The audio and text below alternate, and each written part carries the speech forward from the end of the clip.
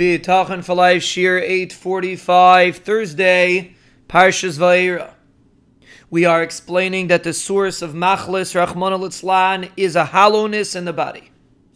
And let's just clarify something. Just like we see by Mitzaras, which we'll explain Be'ez Hashem.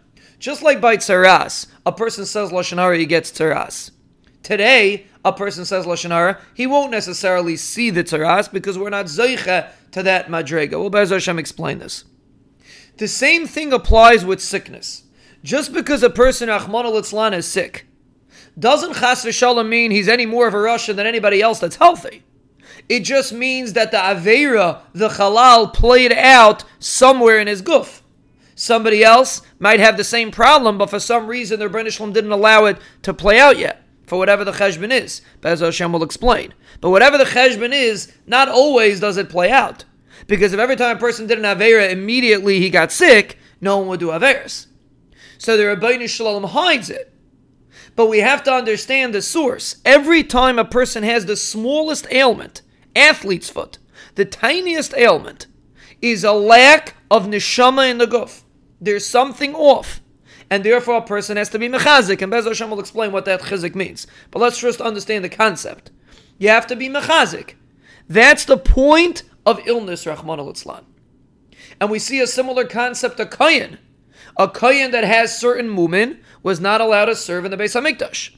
The simple understanding is, because he's not fit, it's not covered for the Beis HaMikdash for a person that has a mum. But there's a deeper understanding. If a person has a mum, that means there's something wrong. There's a problem here. And therefore such a person cannot serve in the Beis HaMikdash. Not every mum is a problem. Certain mumin are a problem.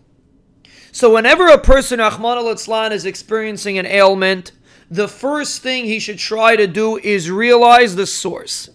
The source is a lack of connection to the neshama. There's something off in the neshama. The reason why there's something off in the neshama is because there's a little bit of a disconnect to the Rebbeinu Shalom. The neshama mirrors the Rebbeinu Shalom. The more we maintain a connection to the Rebbeinu Shalom, the more we have the neshama, so to speak, manifesting completely in our body. When a person, Rachmana litzlan, has Aveira, has mechitzis between him and the Rebbeinu Shalom, so then there's a hollowness in his body, and the neshama doesn't manifest in that area. If there's a hollowness in a person's day, in a person's avodah, the hollowness plays out sometimes in a person's body.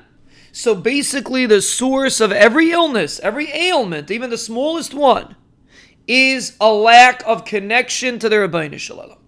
Is the fact that there's a hollowness between me and Hashem. There's something separating us. And therefore sometimes, Rachmana litzlan, it can play out in a hollowness in the guf.